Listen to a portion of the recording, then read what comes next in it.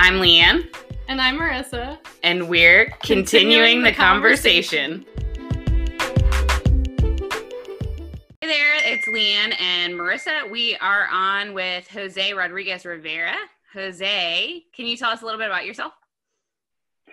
Well, I am me. My name is Jose. I am currently the life support coordinator at a little company called Life Team, which does great work with the youth and empowers youth ministers in order to really create and build youth groups. Prior to that, I was a youth minister in the wonderful Archdiocese of Atlanta, where I served for 2.5 years at a great parish of St. Brendan's, and then 2 years prior before that at St. Andrew. I am a Tampa Bay native, and I love my city and all of their sports teams. I went to school there my entire academic career, including college, wherein I got a wonderful degree in communications, where I studied specifically culture and media at the University of South Florida. Go Bulls! Even though we got slaughtered against Notre Dame the other day, and I just wanted to cry. Currently still am. I don't know. I love all the things. I am married to my wonderful wife, Brianna, and we are expecting our first child in the end of February. So pray for Brianna and I, as we are first-time parents. And we are both thrilled and terrified, like any other first-time parent. More terrified than excited. Both still excited, but mostly just like, oh, this is terrifying. That's me in a nutshell. So I've known Jose for about 4 or 5 years, something like that, since he was a youth minister in the Archdiocese. And I asked Jose to come on today because we are on our podcast on continuing the conversation. So right now we're doing a series on racism. And knowing Jose, I know that this is a cause that's near and dear to him, and he has a lot of input to put in on it. So I thought we could talk to him a little bit more about his thoughts. And Jose, also, so what is your ethnic background? Can you tell us a little bit about that? Sure. I come from a very Puerto Rican family. I was born on the island before moving over to the States. Our family is, Puerto Ricans are weird, man. We'll start there. They're just all types of weird, just because we're just a mixture of pretty much everything. With the, Indian settlers onto the Taino natives, and, part, Spanish, royalty, and also essentially part African-American slaves. So we're really just a real mishmash of everything. And you can really tell, especially if you look at my family, because they look as white as snow and as black as midnight, and there's like everything in between. That's just the skin color of everyone. And it really, it honestly varies all over the place. It's just kind of, that's what our like DNA makeup is made of, essentially. It's really quite beautiful. We're all of the things. Thanks for sharing that. So I wanted to have you on the podcast because you and I are friends, and I've seen just on social media how much this cause means to you and how many great things you have to share about how you can really fight this injustice that exists in our country right now. So that's one of the reasons I wanted to invite you on the podcast. The other reason I wanted to invite you on the podcast is a little bit because of your ethnic background. So it was one thing, Marissa can share a little bit about this. So Marissa actually chose this series right now that we're doing right now. And we chose it, and our ministry team is me, Marissa, and then our director of youth ministries, Father Michael Brimmer. And we all kind of looked at each other and we were like, well, this is a little bit awkward, right? We want to talk about racism, and we're all white. And Marissa was the one who, she like, literally we were sitting here and she kind of turned her chair to me and she was like, we can't have all white people give the talks for this series. So I'm excited. Paul Albert, he's coming to speak next week. So I'm excited to have him. But I also wanted, he's a great guy. And he also, the same as you, just has had so many great things to share on social media to inform everybody a little bit more about this issue and inform everybody a little bit more about how to speak out against this issue. So that was another reason why I wanted to have you on the podcast, is you have a different experience. You have a different cultural background than we do. We grew up in Johns Creek. All of our teens grew up in Johns Creek. and it's a very different experience. And you lived here. So I'm just curious, you know, in your time here, or really just in your life growing up in Florida or anything like that, have you ever experienced racism? Yeah, and I think before we even get into that, I think what's really best is to really just define just what racism is. And I think a lot of people, when they hear the word racism altogether, or if they're asked the question, have you ever experienced racism? I think people only validate their experience of racism if it's a very overt form of racism.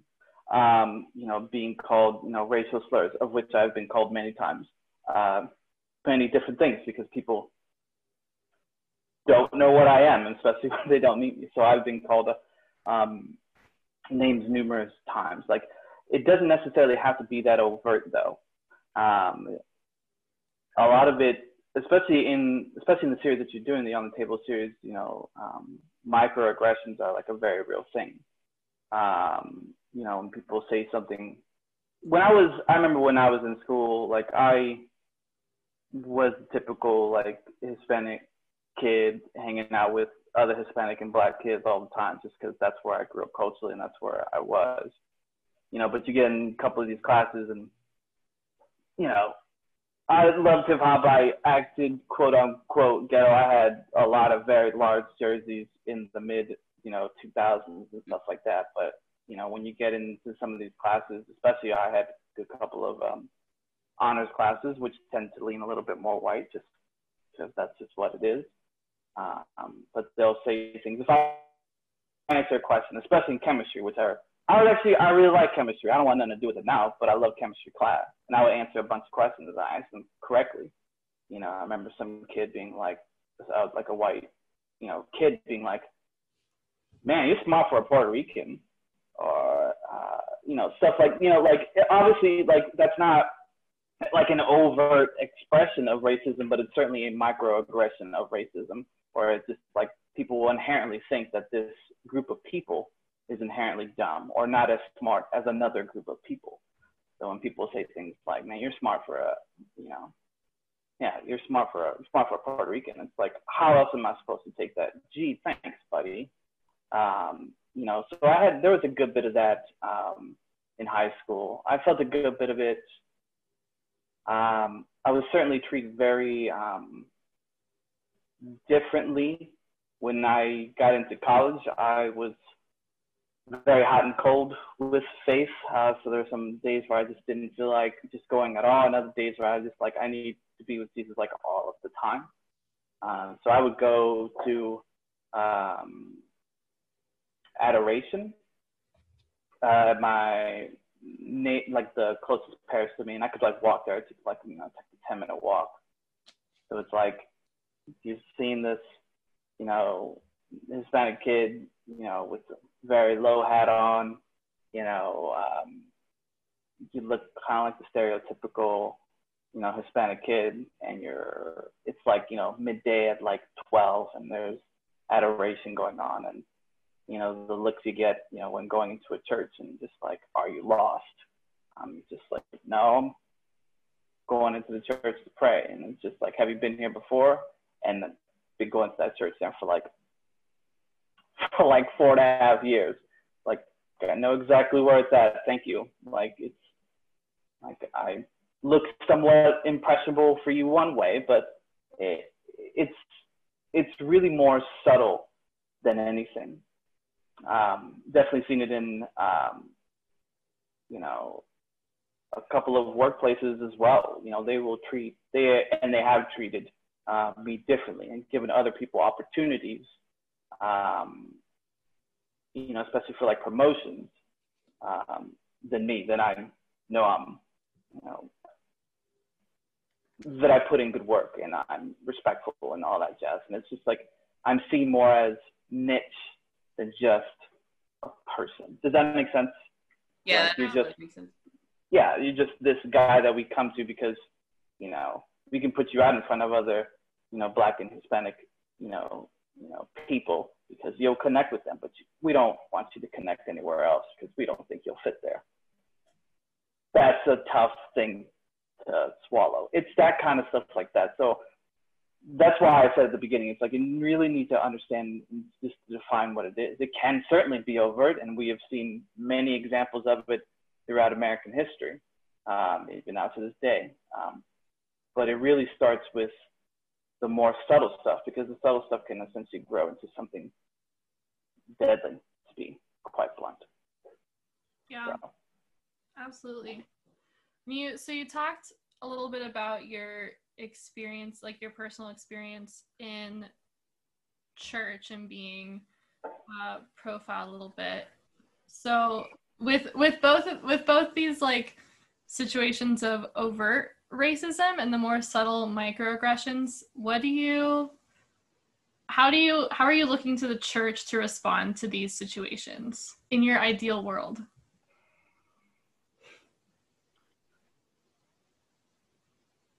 How do I look to the church to respond to those situations? Yeah. Okay. So just looking towards the church, I know that in my frustrations with everything, I need graces. So I look to the church for me personally to receive those graces, i.e. sacramentally. So I look to the church to be to receive sacrament of reconciliation, so that obviously I go into doing or responding in any way possible with a very clean and compassionate heart. And obviously you look to the Eucharist every time to essentially feel you to do and to minister to people, again, with that compassionate heart.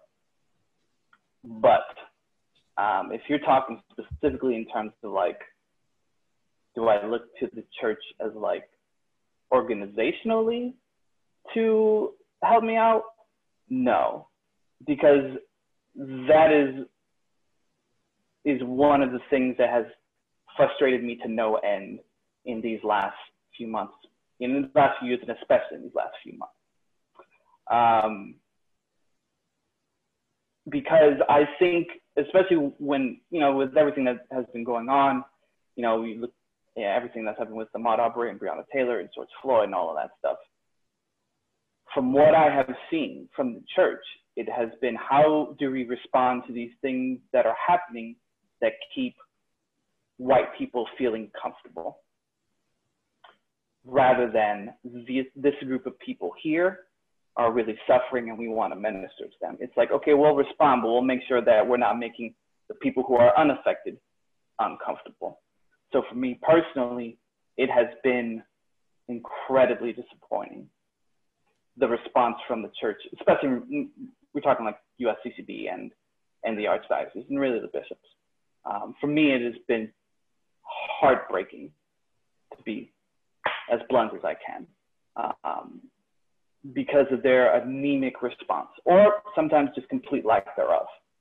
And sometimes their complete lack of, in their statements, really addressing the pain of minorities and what the issue is. Yeah, I don't want to call out any bishops for their words specifically, because I still work at a Catholic organization, but that's just how I've been feeling about it. Of which, if you want me to, I can, but I prefer to keep my job.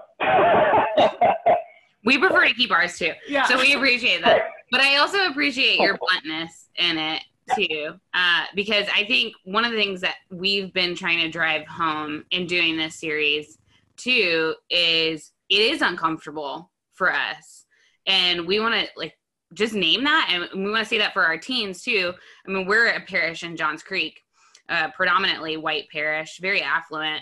And we have said it time and time again in the series, is this is an uncomfortable topic to talk about, especially a topic to talk about among people who aren't experiencing racism, who have never experienced racism. But really what the issue is they're watching racism happen and they're not seeing it for what it is, and they're not naming it, and they're not doing anything about it. And that's why we wanted to talk about it. And that's why we wanted to have you on. So thanks for being really blunt and saying that.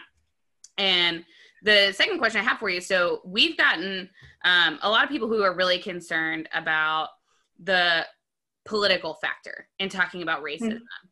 And especially with an election coming up, this issue has been really tied up in politics. And how do we have a conversation about racism without identifying ourselves as supporting a certain political candidate or party, or really bringing politics into the conversation at all?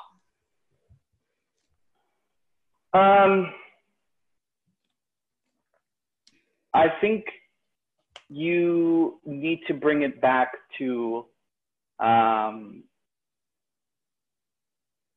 okay, so let's practice this. So that's a great question, first of all. How do you make it not political? A few weeks ago, we had it was the beginning of the NFL season, right? And at the beginning of the season, there was the two teams that played, and before the game even started, there was this moment where both of the teams came together in the middle of the field and essentially just locked arms together as a sign of unity to to really advocate for the continuing racial struggle that is happening here in America and really around the world. And I remember I was watching that game, and as they're doing it, they just had a bunch of things listed like on the little the big screen that they had, and we're just like, we believe that every life matters, that Black lives specifically matter, that we're going to work for continued racial justice. And they just put that, and then the rest of the team didn't say anything. They just locked arms together, and it was really quite a beautiful moment. And then I remember, because they still had the mics on the whole time, that the crowd booed them. And I was so kind of like nothing, it wasn't like the national anthem was playing and people were kneeling, because you know how people feel about that, however you want to think that. It was nothing along those lines, but all they did was lock arms together. They put 7 sentences up there, just advocating for what they were doing, just for like a moment of silence. And in that moment of silence, people booed them. And how sad I felt about that, and just disappointed. And I was talking to a friend of mine, and he was talking about how he was reflecting on, he said he was reflecting on, when Jesus was talking about the 2 greatest commandments, where it's like, we are meant to love God with all of our heart and our minds, and meant to love our neighbor as ourselves. And he followed by saying that it's not so much that people disregard the second half, but more so that people are disregarding the first, because essentially what they're doing is actively worshiping themselves, actively worshiping their comfort, their worldview over the justice that is needed for others. And then he went on to say that that if we are people who love God first, then that means we have to love what God loves, and that is justice and mercy. And in the booing at Arrowhead Stadium, where that happened, there was neither.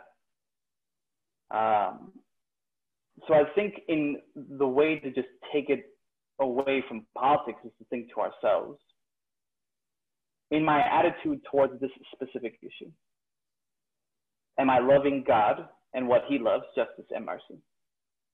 And am I loving my neighbor as I would want to be loved? And if the answer is no to any one of those, then it goes beyond politics. It's like we need to change to follow the commandments that Jesus taught us. So that's how I would probably look at it and book it. That was beautiful. Sorry, that was much. Snaps for that. I feel I know I didn't know some of those weren't my thoughts, but I was just like, man, I remember hearing that and just be like, oh God, everything. Oh, that just all came together, and it really is like that. And I hate the fact that it's tied to politics, because I wouldn't say I'm not a political person, but I'm certainly unaffiliated with either major political party or any political party at all. We can argue one way or the other that one of these 2 candidates is, advocates, or doesn't do the best job of uniting people, especially among racial lines. But I mean, regardless, and it's like, if we hear the word racism, and the first thing we come to is if the first thought that we, comes into our minds is just like, oh, you're a Republican or you're a Democrat, instead of, man, have I loved God in this issue and have I loved others in this issue? You got a problem. Amen to that. Yeah. Yeah, sorry, go ahead. Oh, no, you go. Well, what I was going to say, I'm going to change this question that I had a little bit, in that, what you're saying is very much what we're trying to convey in this series, is just recognizing and loving the inherent human dignity in every single person we encounter, no matter their race, their gender, whatever it may be. But one of the things I want to ask you, so as an individual Catholic or Christian, what is your responsibility? And not only just your responsibility, but I want to ask you, just as someone who I'm friends with, and you and my husband are even closer, and that I know we've never made you feel less than or anything like that. But I want to ask you, just in your relationships and everything, have you ever felt like your friends have really celebrated the difference in one another? What do you mean by celebrated? And that was one thing that we talked about this week. That was my challenge to all the teens this week, was to either find someone who you are good friends with, or someone that you have wanted to be friends with, but something has kept you back because of the difference, but have said, I appreciate the way that we're different, and I want to know more about our differences. I've never done that, probably not like explicitly, probably because I've never been really challenged to do that. Have I celebrated the differences of another? Sure. My wife is super white. So like, she's extra white, God bless her. I've certainly celebrated definitely the differences in how, like, family is handled, how much they're like invited into, different conversations and stuff like that. She's certainly expressed, celebrating the differences there. I mean, if you ever been to like a Christmas or Thanksgiving dinner, they're night and day. If like my family puts it on and her family would put it on, not that those are bad, but there's certainly, it's very different there, just because just culturally it's different. So, I mean, you can certainly find the beauty in differences, and if anything, even kind of come to even adopt some of those, traditions, whether you're doing it consciously or subconsciously. So, yeah, definitely. Yeah. It makes me think of, in college, one of my roommates, she's Mexican, and surrounded by my campus was not diverse, and like all of our roommates, all the rest of us were white, and she was also in the Bible study I led, and one semester she just started blowing off Bible study. She would always skip it to go salsa dancing, and at first I was like personally offended. I was like, I can't believe you're blowing off Bible study just to like go out and be so like for a social thing.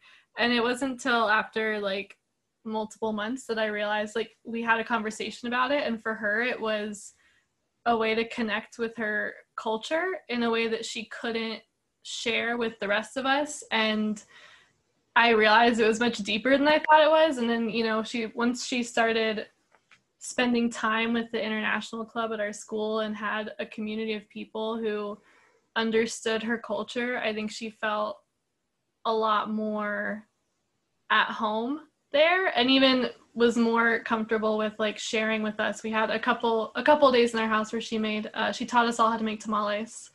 It was amazing because we had like 100, and they lasted for a month in the freezer. But did you ever go salsa dancing with her? I did not go salsa dancing with her, but she did teach me in our living room. I'm not good at it. But yeah, you really don't, and at times you really don't I don't want to say the like cliche phrase, know what you got till it's gone, but it's like there's something like inherently that's part of you that like you don't really realize like how much you miss it and how much you love it until you like haven't had it in forever and then get it back at some point. You know, I haven't been able to like really see family since we moved out to here in Tempe, Arizona. But I remember the day that I found a very like the most Puerto Rican restaurant here in like Phoenix, of which, you know, is a wonderful place. A lot of Hispanics around, but it's mostly just South African and Mexican, which is fine. But it's like in terms of culinary differences, in terms of cultural differences, it's just it's just so many differences. People think at times all Hispanics are all the same. That's not true. Oh God, not even close. And I remember going into this like Puerto Rican restaurant and it just being like New York Yankees hats everywhere, Puerto Rican baseball caps. They were playing like Mark Anthony. The guy that took my order looked like Lin-Manuel Miranda. I was like, oh my God, this is, and then the food was like, I was like, if there is an old big woman, Puerto Rican in the back making a pot of rice, this is the most authentic thing I've ever seen. And all of a sudden in the back, I was just like, is that my grandmother? It wasn't, but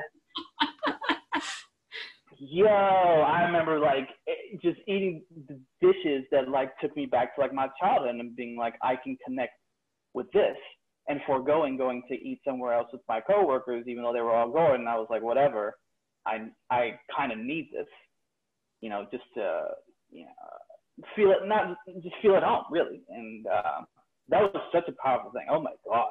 And I still go there all the time, you know, so it's, you really at times you really need it for both, you know, mentally and just to connect back culturally. It really is quite beautiful when you do that.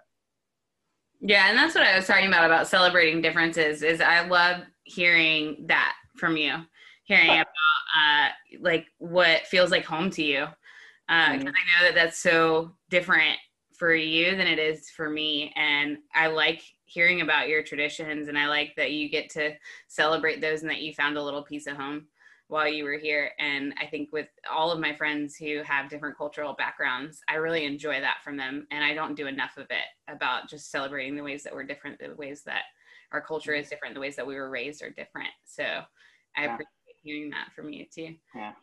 So one of the things we've run into in this series is, okay, so we can recognize that racism still exists in our country. We can recognize that it's still a major issue. How do we as individuals, though, how do we practically enact change? What do we do? Don't be afraid to call it out when you see it, even if it makes you uncomfortable. Don't be afraid to, and to be quite honest, I think it is easy, and if we're talking like this is from like a Catholic standpoint, I think it's very easy for like Hispanic and Black Catholics to call it out.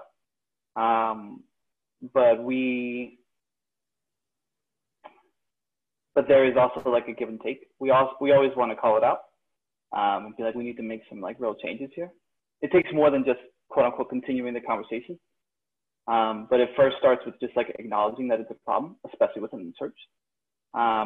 But we need people that aren't minorities to call it out too. We need people who are Caucasian to do it as well. I've noticed that, you know, when Black and brown Catholics call out, racism, they tend to lose quite a bit. Some people lose jobs or opportunities. I've lost opportunities and jobs because I've called it out. But it becomes really disappointing when you see it and it's so clear and it's so blunt. And you feel as though that there is a lack of people calling it out, from other white people. Because inherently, those are the people who have the most following and have the most influence. And if they were to call it out, what's the worst that happens? They might lose a couple of followers here and there. But like, if white people say like, this is a problem, I have seen this before, and other people who follow them are like, man, like if this person who I admire and I follow is calling this out, then this is a real problem. The real issue is, when they don't, you'll see a lot of, it's really any type of, and especially we're coming from a youth ministry background. So all I think about is my team, which I don't have any, but I still call them my team. Who see what's happening in the country and what's going on. And if they see the people whom they follow, those like big speakers or those big musicians, and then don't say anything, they either have one of two responses. And the first response is, well, this racism issue obviously isn't that big of a deal because the people that I follow and admire who tell me to love like Jesus does and follow the 2 greatest commandments, they're not saying anything about it. So it's clearly not that big of a deal. Or they think number 2, this is clearly a big deal and these people aren't saying anything about it. Man, then this Catholicism thing is just, it's just a lie. And those are the two responses they get from it, which is why we need people of influence who, of the majority of which are Caucasian and white. And that stems from a real long line of, we still haven't mended the wounds that even the church here in America has caused. It's historically documented that, there were Catholic parishes that were segregated,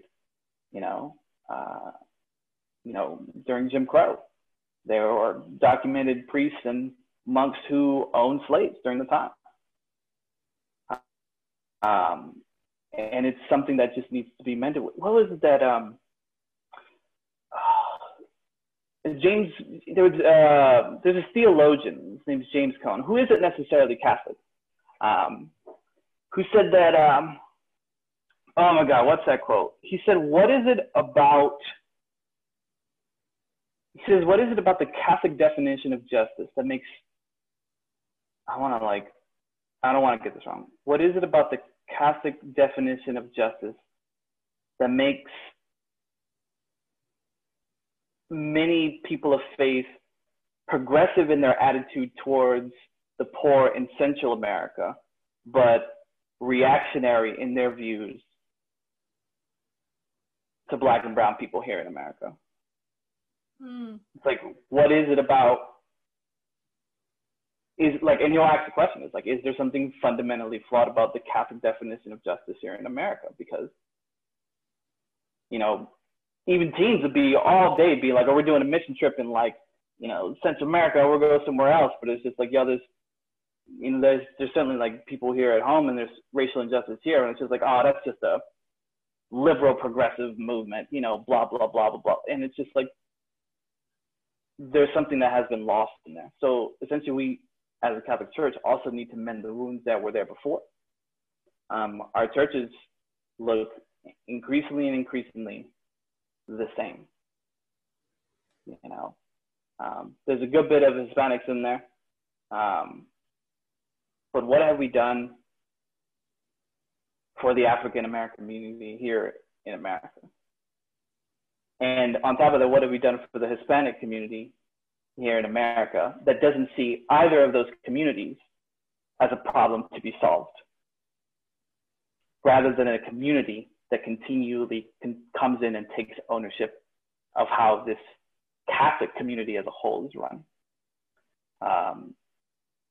I think that's also one of the big things that, as a minority, I know specifically, that's just annoying. We're just a problem to be solved. What are we doing for our Hispanic communities, or what are we doing for Black communities? How much, are we just going to give them money? It's not about just solving a problem or solving an issue. It's about getting them continuously involved and making them feel welcomed, not just about, I'm just going to, go in the streets and, and do that, and then that's it. It's about continuously inviting them into the kingdom. As we all know, when we die, we're either going to go somewhere not that great, or we're going to enter into the kingdom of heaven. And the kingdom of heaven is going to look exactly, what God wants it to look like. And I guarantee you, for some people, it'll be a shock. It's going to look a hell of a lot more diverse than what we have here on earth. And we are meant to we're meant to bring about the kingdom of God here on earth. And if it doesn't look how God has created us, which everyone created in the image and likeness of God, we got a big problem. So I felt like I went on a rant there. No, that was great. So I think a stumbling block for a lot of people, not just with racism, but with any social injustice really and responding to it, is they get overwhelmed. And there's all of these, well, where do I start? Like, I feel like I'm not educated enough or bold enough, or like, I don't know enough about this issue to say anything. So where do you have any suggestions for like, where's a good place to start? Some good resources to start, like for those who are really being awakened to this reality for the first time and want to learn more so that they can help more? Yeah, I think a good place to start really is just in the home and talking in the home and how we feel about it and having those conversations. If we feel comfortable enough having a conversation at home, then that's like the first primary step before having a conversation outside. Probably I would tell everyone to really read your Bible and maybe which sounds silly. Come on, but Catholics don't read the Bible. Well, typical Catholics, especially like beginning with like the Gospel of Mark, and then maybe even if you've read it before, maybe envision Jesus look like what he looks like as a completely different color than you. Like because I mean, and the Catholic Church hasn't done a great job of it either, because we tend to make Jesus look like a real specific, very, very whitewashed, view of Jesus in a lot of art, a lot of famous art that's there too. So maybe even read through Mark and really see how he is compassionate towards someone. Like really take in and take time to do Lectio Divina. Like imagine if Jesus was, a black man and he was talking to the woman caught in adultery, but she was white. Like just imagine how that, or vice versa. Or just a completely different color altogether. So start there would be one. So yeah, talk to the parents at home, read through the Bible, especially the Gospel of Mark, think of Jesus as a different color. There's a wonderful book by Mr. Howard Thurman called Jesus and the Uninherited, which is a wonderful book that talks about how Jesus is essentially a representation of those who have suffered. And if we look at the community of people who are going through suffering, minorities, as like obviously an embodiment of Jesus as well, how much that will change our perception of what we are meant to do, how we are meant to follow those two commandments of loving God and loving neighbor. Those are three really great ways to start. So have the conversation at home, read the Gospel of Mark, Jesus and the Uninherited by Mr. Howard Thurman. It's a great book. Yeah, so the last thing that, I don't want to go too long and I don't want to keep you too long either, but the last thing I thought of that I wanted to ask you was, you talked about the first thing is have the conversation in the home, right?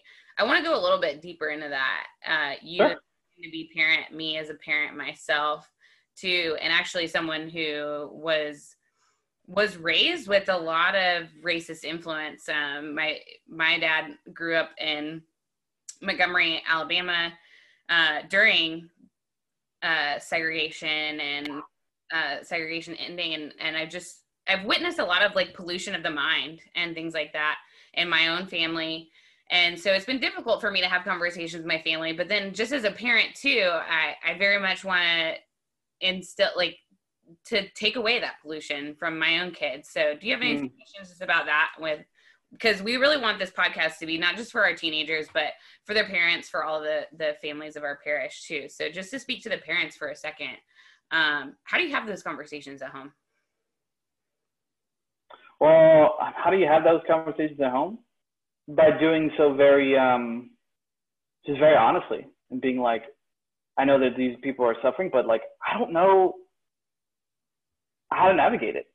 Or like, I don't know what to do. I don't know how I can help. Just being honest and straightforward, and just being like, I don't understand the issue. Just saying it. Sometimes saying it out loud just really, really helps. I mean, I recommend everybody and their mother to get off of social media, because it's making us, I think, far more polarized than into the time before, which I've kind of ducked away from it after a long. I can't do it anymore. Yeah, it really takes, not only does it take to recognizing what you don't know, but also really, and I think where some people will get upset about when I say this, is just to recognize, like, there are people that have suffering and I don't know about that, and I can see, like, I'm privileged to not have that experience, you know.